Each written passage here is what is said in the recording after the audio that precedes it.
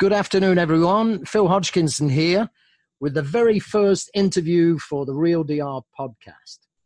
My guest today is Tim Hall, and we are here enjoying the wonderfully impressive views of the North Coast of the Dominican Republic from the heart of his own creation, the very beautiful and peaceful Tubagua Eco Lodge.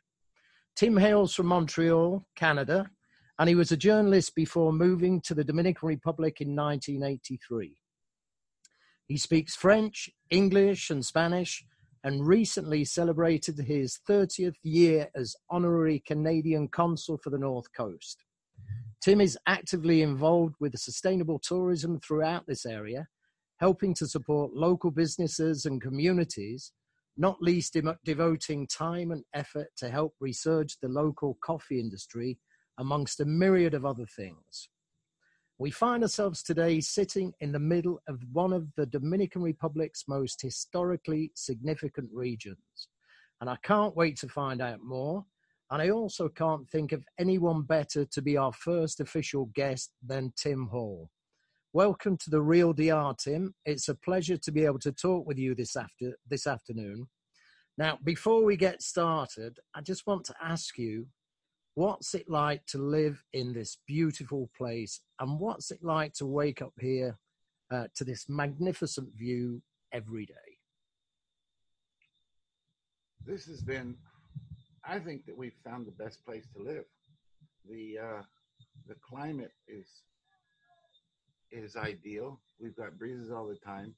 We're about 10 degrees cooler than down at the coast.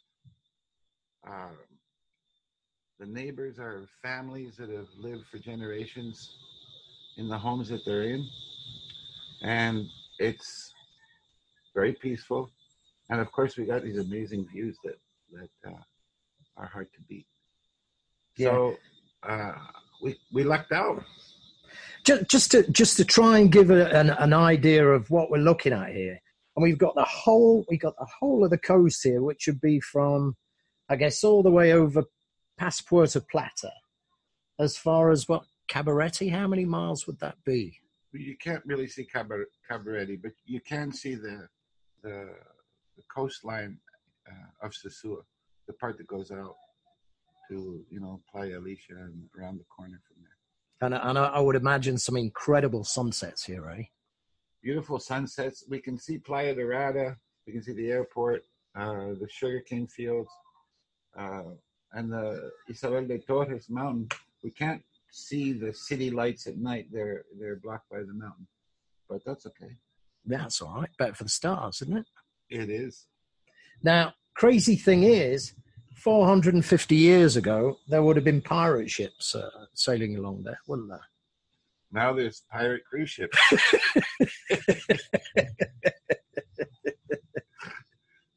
Now, the first thing I want to ask you, Tim, and got to start off at the beginning. You were a reporter in Montreal, but what I want to ask you, what was it that brought you to the Dominican Republic? How come you came here, and what made you decide to stay? Well, I was an aspiring journalist in Montreal. I was looking for my way into that, and I was making my way into that. And at one point, some friends, Canadian girl, Dominican guy, were coming to spend the winter here. And I said, well, I'll come visit you. So I had that on my agenda for that winter. And I got this idea, maybe somebody wants an article about Dominican Republic. And I fished around and got some interest from the Toronto Star. So long story short, I ended up coming down to write for the Canadian market the first travel story about the new destination called Puerto Plata. And that's how I ended up down here. I was down for 7 days. I ran around like a fool. I was taken around like a fool, and hardly slept, and went back home and wrote an article, and a couple of months later it was published, and I was impressed. It was the Toronto Star. It's a pretty big newspaper, And so that was a lot of fun. And then I came back down again. I was offered a free trip. It was a thank you trip from one of the charter operators, the wholesalers that was working at the time. And so he offered me a trip anywhere. And I decided to come back down, and we stayed in Sosua. And that got me going, and I started thinking, and I made a deposit on a piece of property in Sosua, in Cabarete, before Cabarete was anything. And went home and went through all kinds of contortions and about actually going ahead with this. And I guess that was April, and June or July I came back down to see what I was going to do. And on the way back down, I sat with a guy named Felix Jimenez, who owned Tourinter at the time. Yeah, yeah. And don't know how I bumped into him on the plane, but I did. And we were talking, and I was talking about my interest in journalism, and he started talking about Santo Domingo News, and which was a little weekly newspaper at the time that now, by the way, runs the dr1.com website. And so on that plane, I said, well, I'm going to move down, and I'm going to figure out how to work as a journalist down there. And so how old would you been at that point? I was 26. 26. Wow. Yeah. So I looked up these people at Santo Domingo News and worked out a deal to open a satellite office for them in Puerto Plata. And that put the kibosh on buying the property, because the property, I needed to have a proper cash flow, which I had back home, and to pay for this property. So I canceled that and came down one more trip in September, just because I couldn't believe what was happening to me. I went to see if it was all real. Really? In July, I rented a house in Sosua and in Batey, and I went to see if I actually still had it, but it was for December. And everything was in place, and everything was normal. And so in December of '83, I moved down. Wow. Because it would have been a totally different place back then. I mean, it would have been kind of like the Wild West in a way, wouldn't it? I mean, the roads, there was no real infrastructure. Had the Canadian tourism had it really set in at that point? I don't suppose much had at it. I think it was the second winter for Toronto and the first winter for Montreal. Yeah. I think that's the way it was at the time. Yeah. Cool. So yeah, there was one hotel on Playa Dorada. There was Jactar Village, now Blue Jactar. And the next hotel that started was a Holiday Inn, which is now, I can't remember what it's called. It's a condo project. Playa Dorada, isn't it? It's still, I can't remember what the name is. Yeah. One thing I've always admired about you, Tim, is your entrepreneurial spirit, and obviously making the move to come from Montreal to Dominican Republic as you did, to try something totally new. But you've always lived on the edge as an entrepreneur, living life on your own terms and under your own steam. I've always admired that. What else did you do? I know so you got into journalism a little bit. I seem to recall you got a restaurant or something in Puerto Plata back in the early days. Is that right?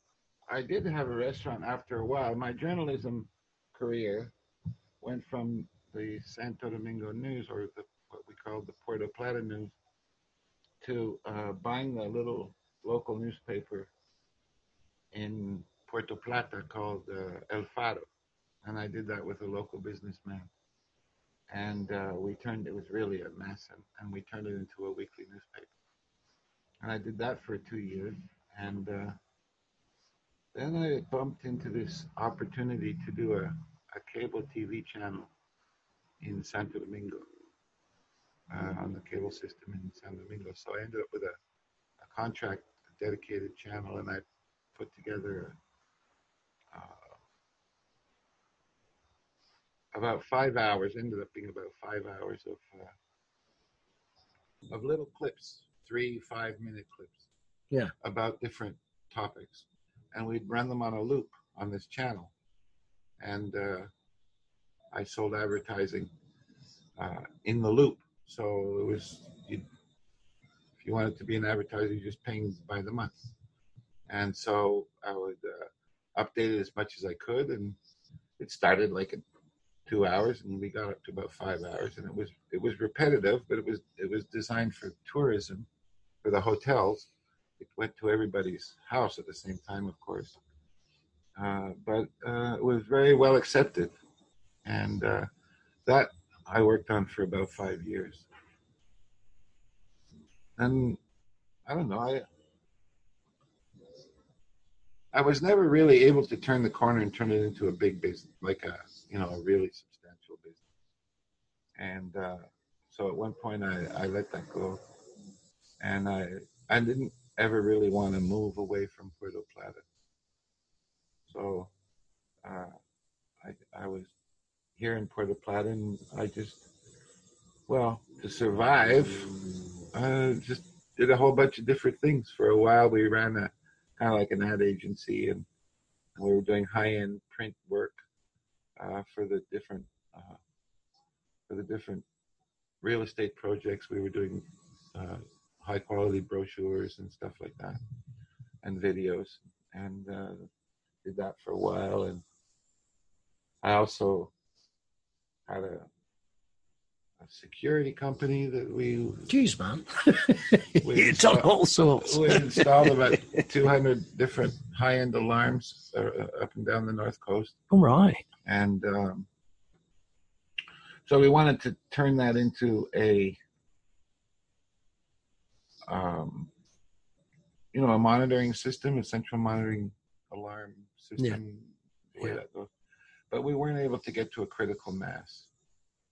We weren't able to get that up to, the numbers that were necessary. And a lot of my struggles along the way were because I came down to this country with $2,000, and I didn't have, a capital base to lean on to do anything. And maybe I was lucky, because probably would have lost it all. Well, that's the true entrepreneurial spirit, isn't it? Though you keep going and keep going and keep trying. And well, that's what we did. And then eventually we had this little warehouse downtown, and we were doing the monitoring in the warehouse, and we were committed to staying up all night. Well, not me, but we had this cute little spot. And one day we were sitting in the backyard, which was kind of cool, because it was high cement walls and a really funny staircase up to the roof, and a beautiful mango tree, and a whorehouse in the one corner, and a what in the corner? Yeah, like the neighbor. All right. the little brick windows, and okay. And you could hear all that's goings on through the. And we were sitting one Sunday afternoon lamenting the lack of options of things to do in Puerto Plata. We were getting bored with everything that we had going on, and we just had, I think, one beer too many. And the next thing you know, we had opened a beer joint in the backyard of this place. That went from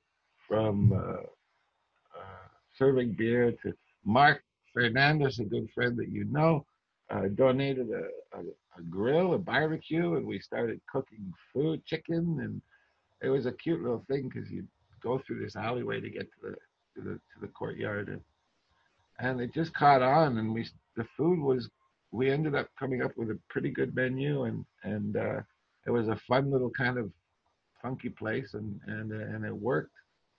So one thing to the next, and we kept. I think that's where I first met you down there. That could place. Be. Yeah. Cafecito. Yeah. But listen, I've got to ask you. I have to ask you. We're in Tubagua Eco Lodge now, and I used to travel a lot from Puerto Plata to Santiago, and I remember seeing you on this road a long time ago on a trail bike, and I often I thought, what's he doing up here? what's he having a look at? And I presume you were scouting things out. And I've got to ask you, when did you first come up with the idea of creating an eco lodge? How long ago was it? Because that would have been a long time ago, wouldn't it? Well, the lodge itself never even came to my mind until we actually bought this property and put up a family home.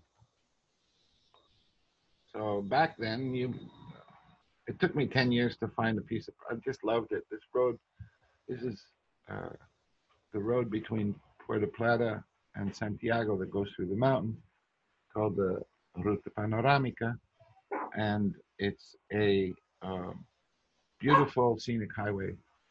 It was first paved in around 1995. And so there was a lot of traffic. There was no airport in Santiago. Puerto Plata was Santiago's airport. And there was a lot of traffic back and forth on this highway. And so we would all use it because it was a lot nicer going this way than the other way around with all the trucks and everything. So driving up here and seeing the view as I would drive by, it just said to me, here is where I want to live. And it took 10 years to find it. Out in the country, you got a lot of big parcels of land that some very productive landowner worked until he died, and then his family didn't necessarily do all the work necessary to keep the papers, to do all the paperwork so that titles are in place. And so it's hard to find, it's not easy to find a property you can actually buy. Yeah. And, but I found this one. And so it was 10 years after, it was 2005 when this actually came for sale, and I was able to buy it. And it was a sort of a segue from Cafecito, because Cafecito was dwindling at that time with the market in Puerto Plata. Puerto Plata at the year 2000 had about 1 million tourists, and by 2010 it was down to like 400,000, and so money wasn't being invested here, and things weren't keeping up, and Punta Cana was growing, and Puerto Plata was dying. Yeah, it's it's had its ups and downs, hasn't it, Puerto Plata? And it's crazy because it's such a beautiful place. It really is a beautiful place. So my little restaurant, which was a going concern, it was going okay. I was losing my customers because my customers were a lot of expats and people who worked in the tourism business. And they were either going belly up and going home, or they were migrating to Punta Cana. And the way things were in Puerto Plata, there was no point in trying to reinvent Cafecito as another type of restaurant. It was a depressed city. So that was going down. But the last year, I had made some money and bought some land and on the beach somewhere, and in a year was able to flip it. And with that money, I was able to come up here and get this property. And first we built for the family. I didn't have an idea at that time for having a lodge. So it was like by the time we had a home here, it was 2006, and in 2007 I started looking out over here, and the restaurant was pretty much dead, and I guess I was thinking, what else can I do? And I looked out over this view and said, this is too pretty not to share. And that took me to the idea of working with the consulate. You meet a lot of people, and I met this lady that comes from Canada and brings student groups, and they do different kind of works, and they were they'd fixed up a lot of schools in the area, and I said, well, I should make a lodge. I could make a lodge for those kind of people, for those kind of groups. So that was my niche concept, and we worked together to set up a place that would accommodate her people, and that's what got us going. So we actually opened in 2008. I had no idea in 2005 or 1995 that I would be running a hospitality. Wow. It just all happened. So it was kind of, it's just a kind of a natural transition. Or... And it was amazing. It just all happened. Sometimes things just work. Yeah. I mean, you must have had some challenging moments while you've lived here in Dominican Republic. What would you say was the most challenging moment, the most challenging time in your time here? Was there ever a point when you thought, just gonna enough? Did you ever have one of those moments? Well, what was hard is not having access to capital. The cost of money is very high here. You can't just go and make loans to do things. It's a problem, crazy. Isn't it? Yeah. So that takes you to considering partners, and that's even more complicated than getting married. And usually there's no perks like sex, like you get out of marriage. No sex. So partnerships are tricky, and especially when you're the one looking for the capital. So it was hard to try and find things to do that that you could do without capital. And but I always ended up concluding that there's no point in leaving. I wasn't going back to Canada. I'd left Canada because of the cold. I'd left Canada because, well, I decided to leave, and I wasn't going back without nailing it here. Yeah, it was a pride thing, I guess. Yeah, and then the idea of going to another country, Costa Rica, Nicaragua, whatever, I said to myself that wasn't going to work because I'm just taking myself with me. And until I figure out how to make things function, I'm just going to bump into the same situations going somewhere else. So the grass isn't going to be greener anywhere else. So I've got to figure it out with myself. And so I just stuck it out. That was it. Have you always been able to maintain a good, strong, positive attitude? Or, have there been times when you just thought, fuck it, You ever had those moments? Or you just can push through and muscle through?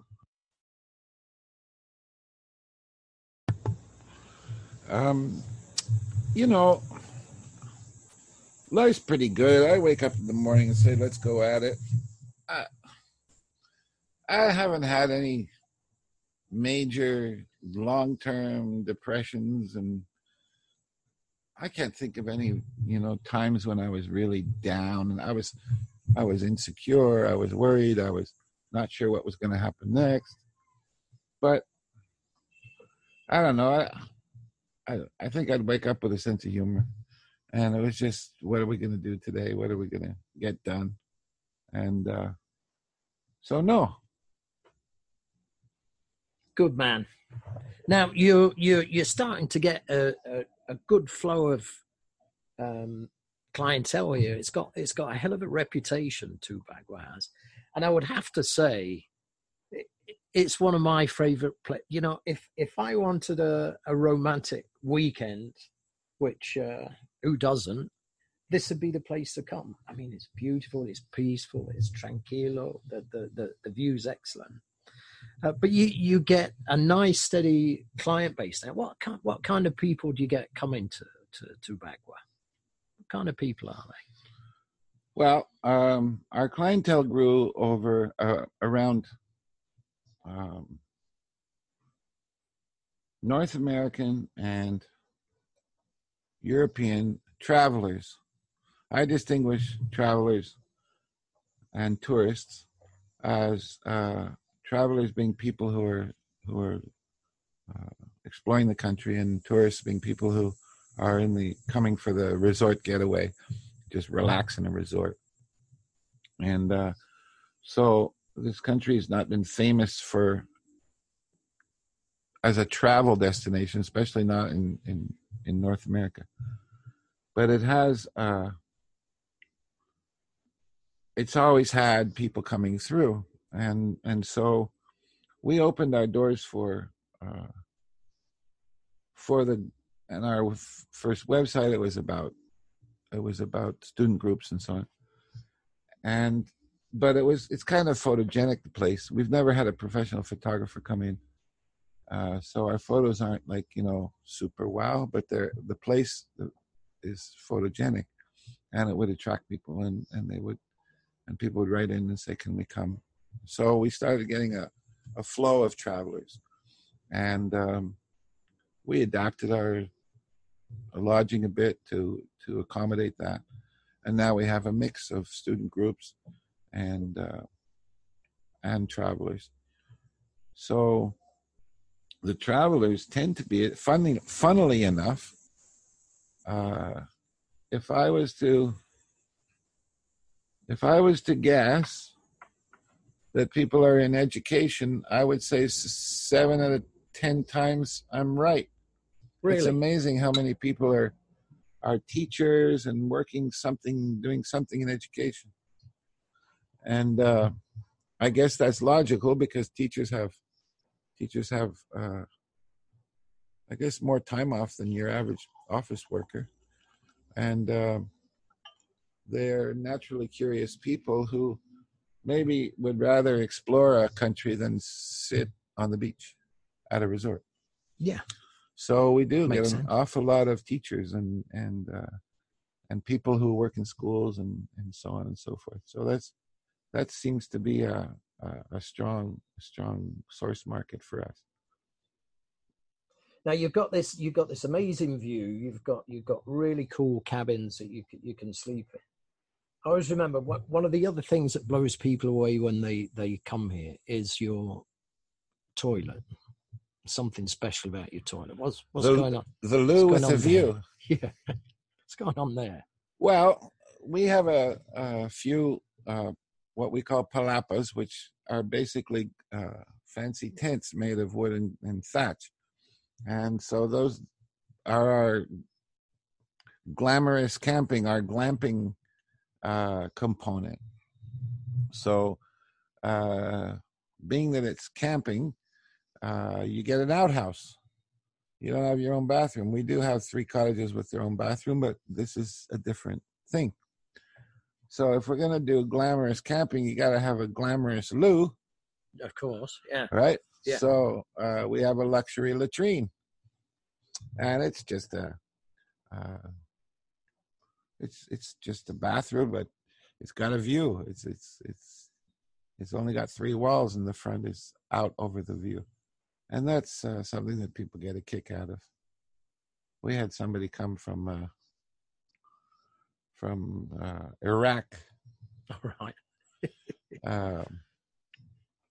Somebody who I guess grew up in a burqa. Oh, right. And she was living in the States now. She came with an American company.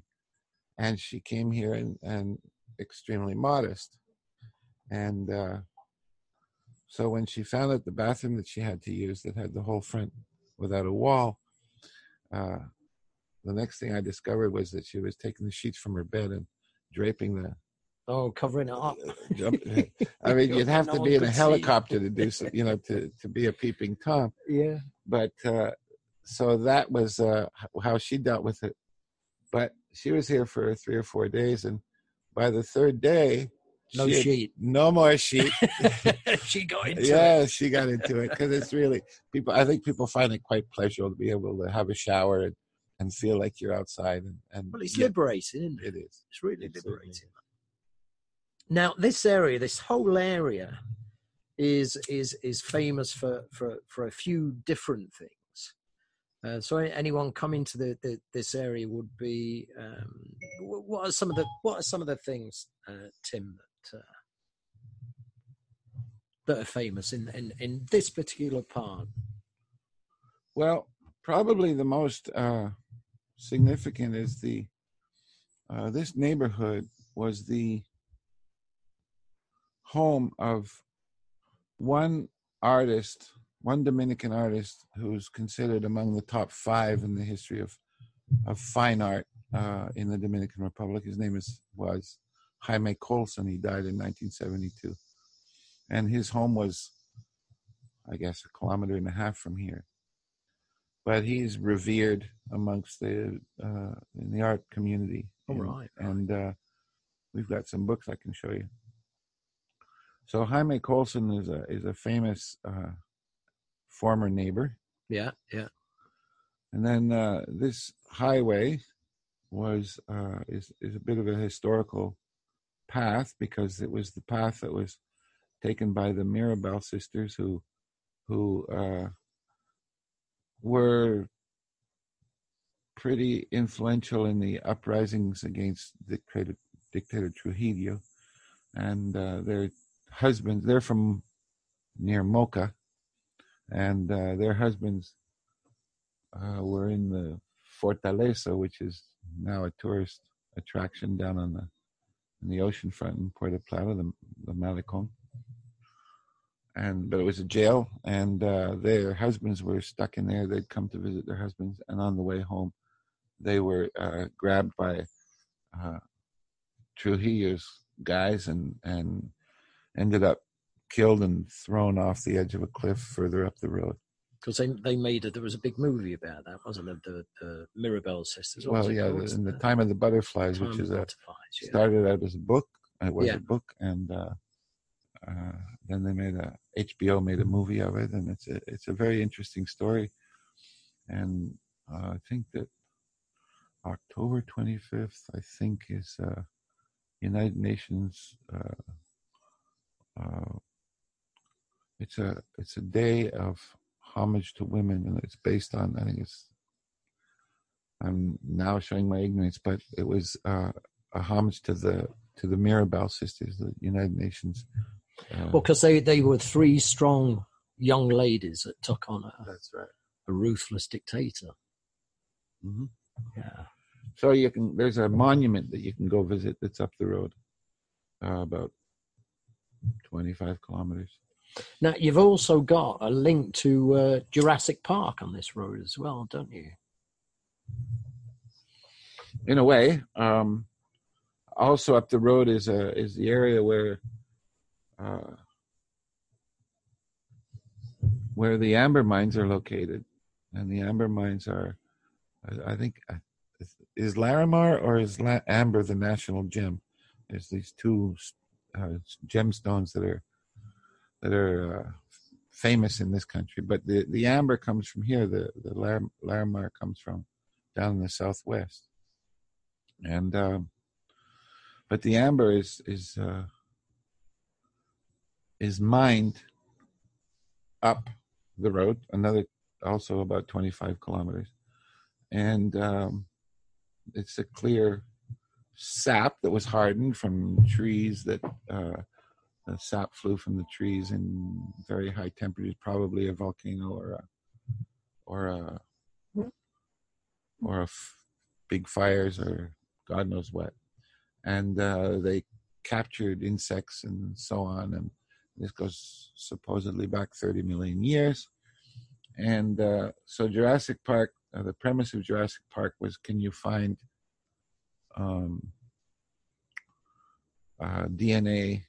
dinosaur DNA in amber? And they explored and came up and bought pieces of amber from folks we know, and even filmed a bit up here, and that was the premise for I don't think they found DNA, but they did make a good movie. No, it's a good idea though for a movie, wasn't it? And yeah, I mean, that's really cool that the amber mines are literally, what are they, about 20 minutes up the road? Well, and quite a walk. Actually, no, you don't really have to walk very far. There's amber mines that cut right under the road when you know where to go. Oh, right. But it's about 25 minutes up the road. And also, this area is or was and is becoming again a huge coffee growing area. And there was a whole, what's the name of, there's a whole village, a little town. Pedro Garcia. Yeah. So we're on the northern mountain range, which crosses the country from near Monte Cristi all the way almost to Samana. And it goes up to about 1,200 feet in altitude in its highest points. And there's a lot of it that's up around 900, 1,000 feet. No, meters, sorry. And this is ideal coffee altitude. So coffee was a big business. And I don't know if it was 15 or 20 or I don't know how many years ago exactly, but there was an epidemic of the coffee beetle borer, tongue-tie, coffee borer beetle landed on the scene and started chewing into the coffee and ruining it. And so the knee-jerk reaction was amongst farmers to get rid of their coffee crops and just do cattle and dairy, and there's an awful lot of that. But the result of dairy is that you cut down a lot of forest. Coffee is something that grows under shade, so there's a lot of green and there's a lot of forest. So it gets, the whole area gets deforested, basically. Yeah, and it turns into pastures, and the water tables go down and so on and so forth. The whole microclimate gets affected. It changes, and it's also an effect on jobs, because cattle doesn't take nearly as many people to work as coffee does. So the coffee business kind of went kaput, and there was always coffee, and especially in this little town called Pedro Garcia, where there was 7 or 8 coffee processing places called factorias in the region, and the only one that survived is in Pedro Garcia. So there was always coffee. The population of Pedro Garcia went from something like 17,000 down to 4,500. My God. It's a beautiful little town, by the way. Anybody, like, it deserves a prize for just being the prettiest little town without anybody, doing anything to make it pretty. It's just cute. And it's almost, Swiss, and these hills and these mountains. But that's quite an exodus, isn't it? What, 17,000 people down to 4,500? That's an exodus. That's a lot of families that. Santo Domingo got word of it, and all of a sudden they started flooding Pedro Garcia with resources to grow coffee, and it was all around the time when the international market was the prices were good, the prices were high international, and people started seeing a benefit to reinvesting in coffee. So it's all kind of a resurgence that's kind of cool. And then, as you know, we have the coffee experience, the cruise ships visit. That's a project between the community group and Outback Safari. I don't know if you know Outback Safari. Yeah. And do know them.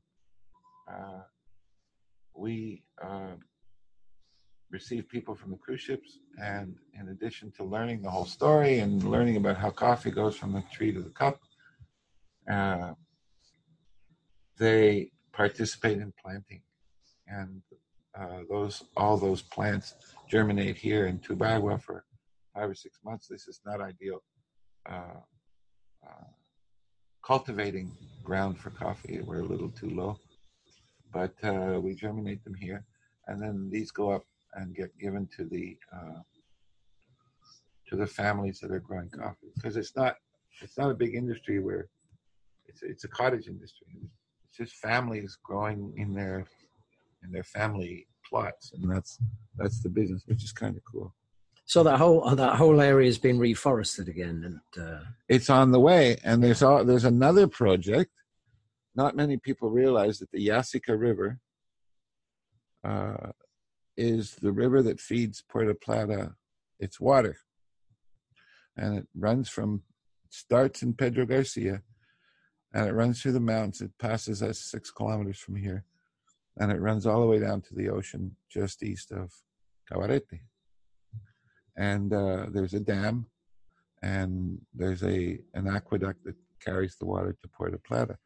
And because the water table going down because of cattle, and because I don't know if what else is going on that could change the water situation.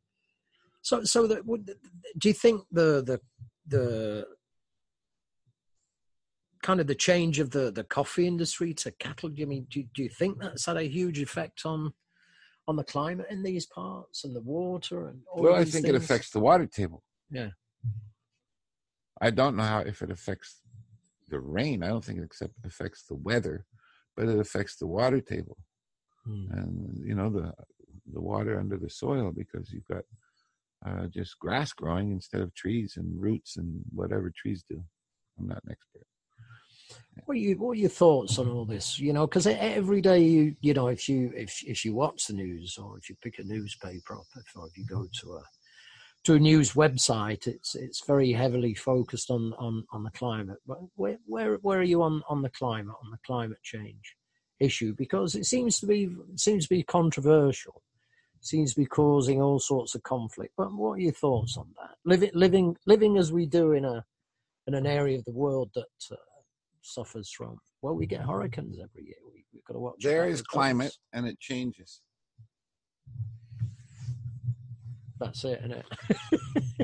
Well, I'm not a scientist. We don't have to look very far to see that in pockets of territory, it could be a garden or it could be a community. When too much happens of a certain negative force, things change and get ruined. So I'm not going to argue that perhaps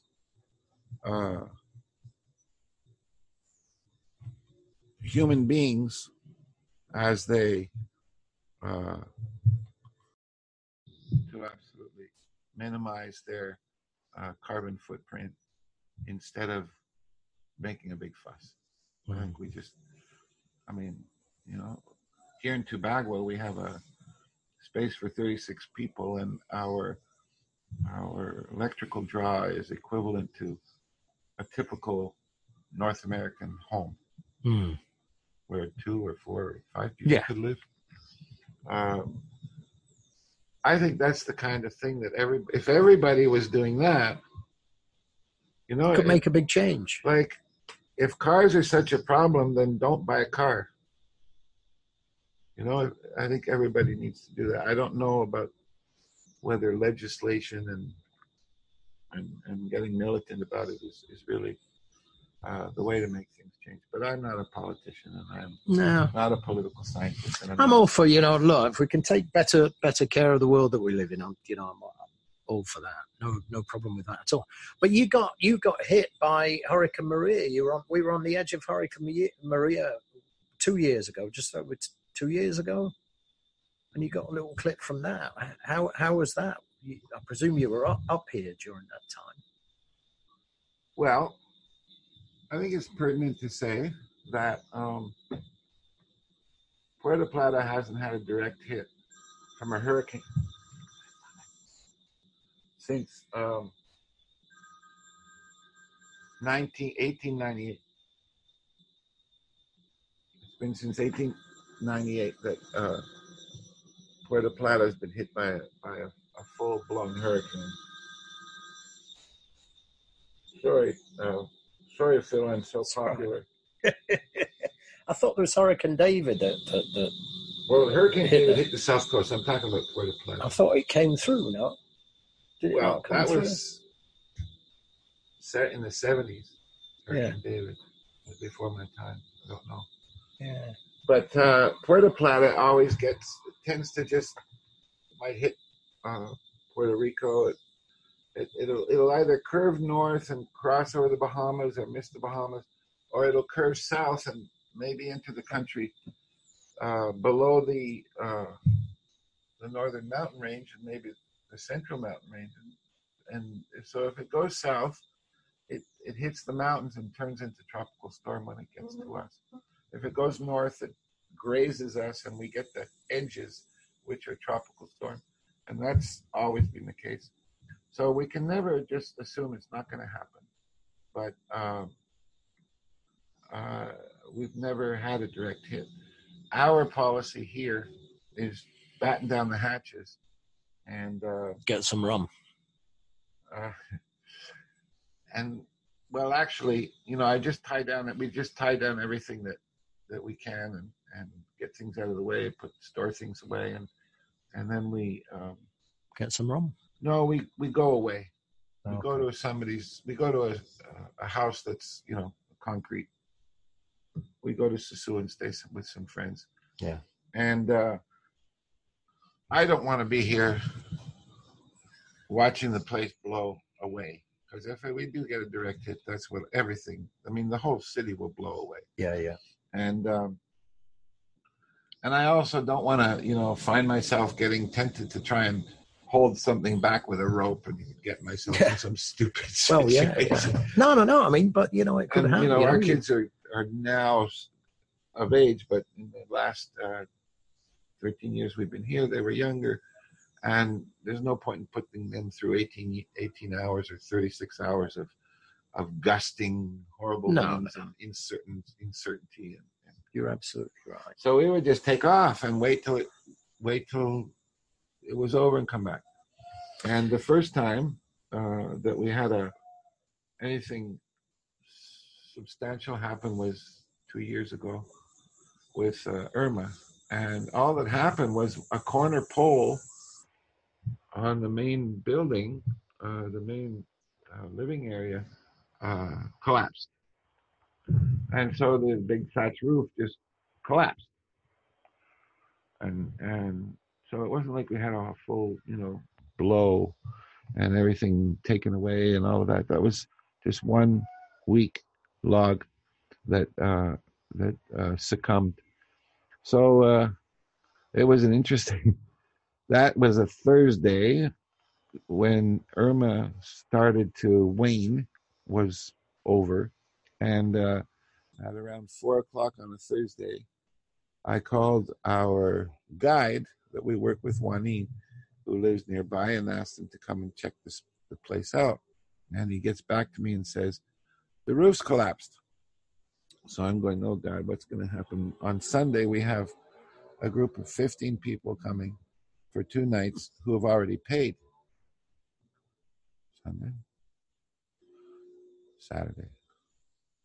Anyway, so I'm going, okay, what are we going to do? They'd already paid. I don't want to lose this money. So I called my roof guy who lives 2 hours away, said, bring your crew. And I called all my guys and said, get there at 6 a.m. And they dismantled this whole thing, and we cleaned it up. And that was Friday. By Saturday noon, this was a big, open, roofless, sunny terrace. Sun deck. And everything was kind of piled up to the side there, but it was ready for the people, and we received them, and everything was, and you'd almost not think that anything had happened, But we have insurance, and insurance covered rebuilding, and it took about 6 weeks, and we were back on track. The day it happens, full blown, it's just all going to blow. But we're not going to be the only ones. It's a horrible thing. No. It's one of those things. I think we just learn to live with it. And that's just the way it is, isn't it? Now, listen. I'm looking at the view, and I can see Mount Isabella de Torres. I can see the Atlantic Ocean and all these vultures and buzzards and whatever that are flying around. Now, you must have spent a lot of time on this balcony looking out there.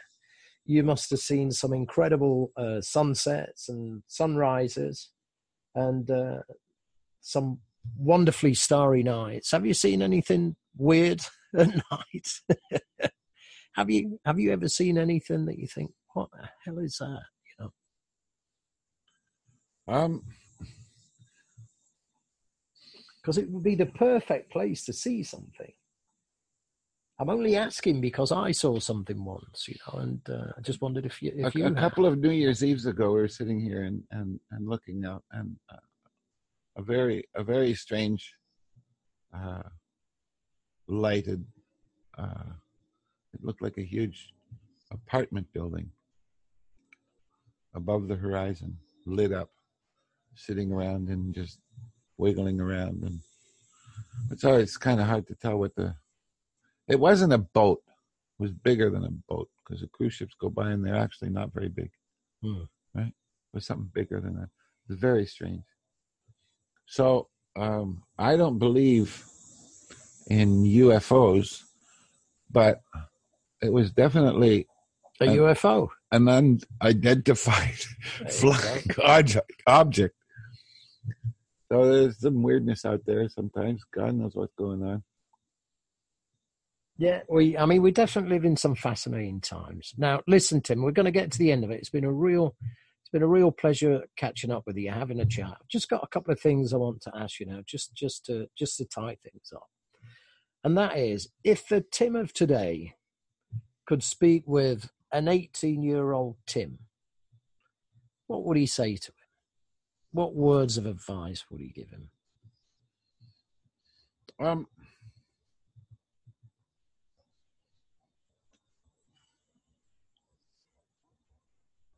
You mean what I beat into my own kids? And they don't pay any attention. Well, we're assuming that young Tim would listen. All right. But what kind of, knowing, living life as you've lived it now and looking back over all of it, what would you say to young Tim? Well, so my kids are half Dominican. And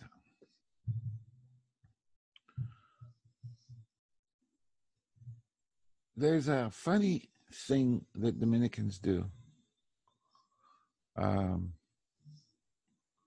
which whenever something, you know how they say, se rompió, se cayó,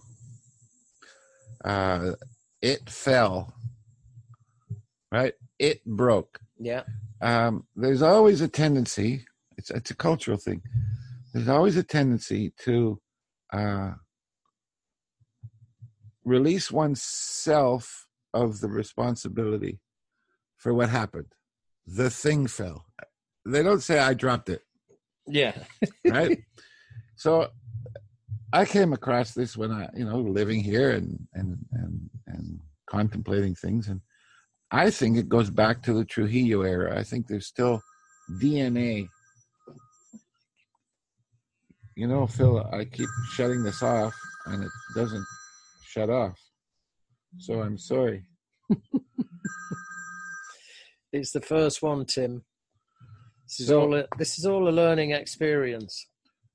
So I've concluded that Dominicans still have a lot of DNA from the whole period of terror that was represented, that so many people lived, where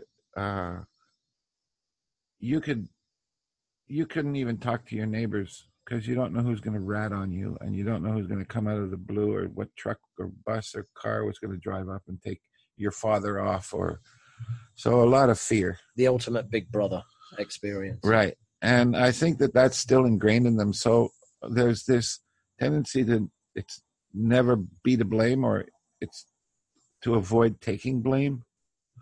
It's not that they're bad people. It's just I think a human reflex.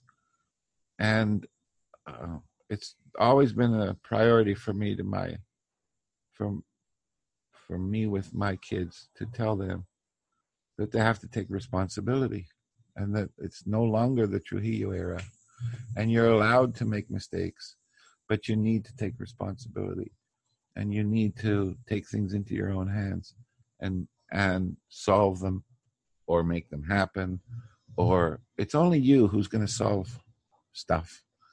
And so I think that's for me the big thing to try and ingrain in young people.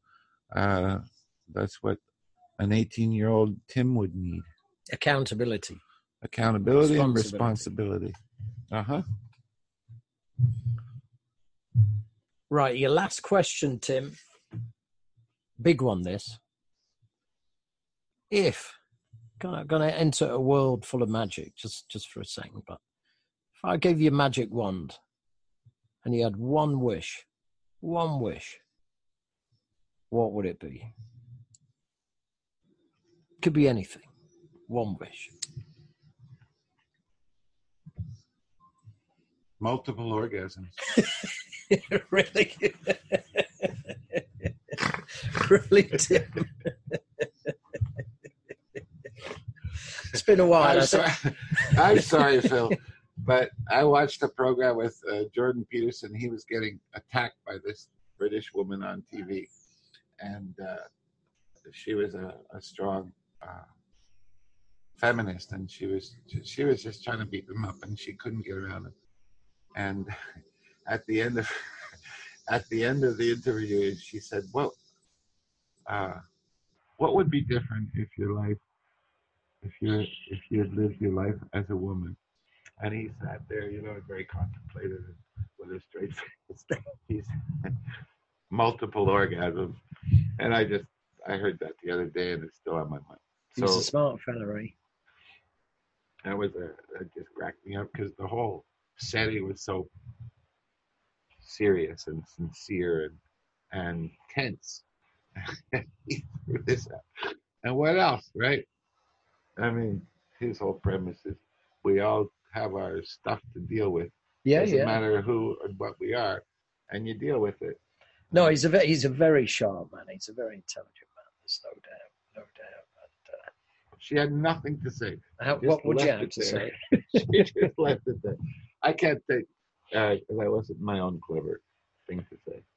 So we're going to leave it at multiple orgasms, Tim. Let's do that. All right. Well, listen, man, it's been a pleasure. This has been the first ever attempt at doing a podcast and doing an interview, and I appreciate your time and I appreciate you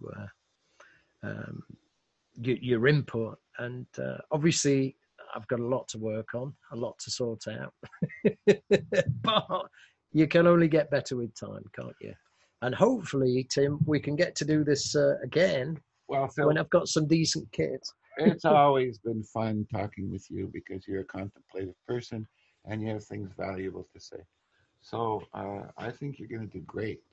And as you get used to interviewing and prompting people and getting things out of people, you're going to have people are going to really enjoy it. I hope so. You'll see by the comments, or if you put it on YouTube, you'll get comments. We'll see. This is just a trial. Comments have been closed. Yes. Anyway, Tim, thanks a lot, mate. I really appreciate it. You're welcome, sir. Take care.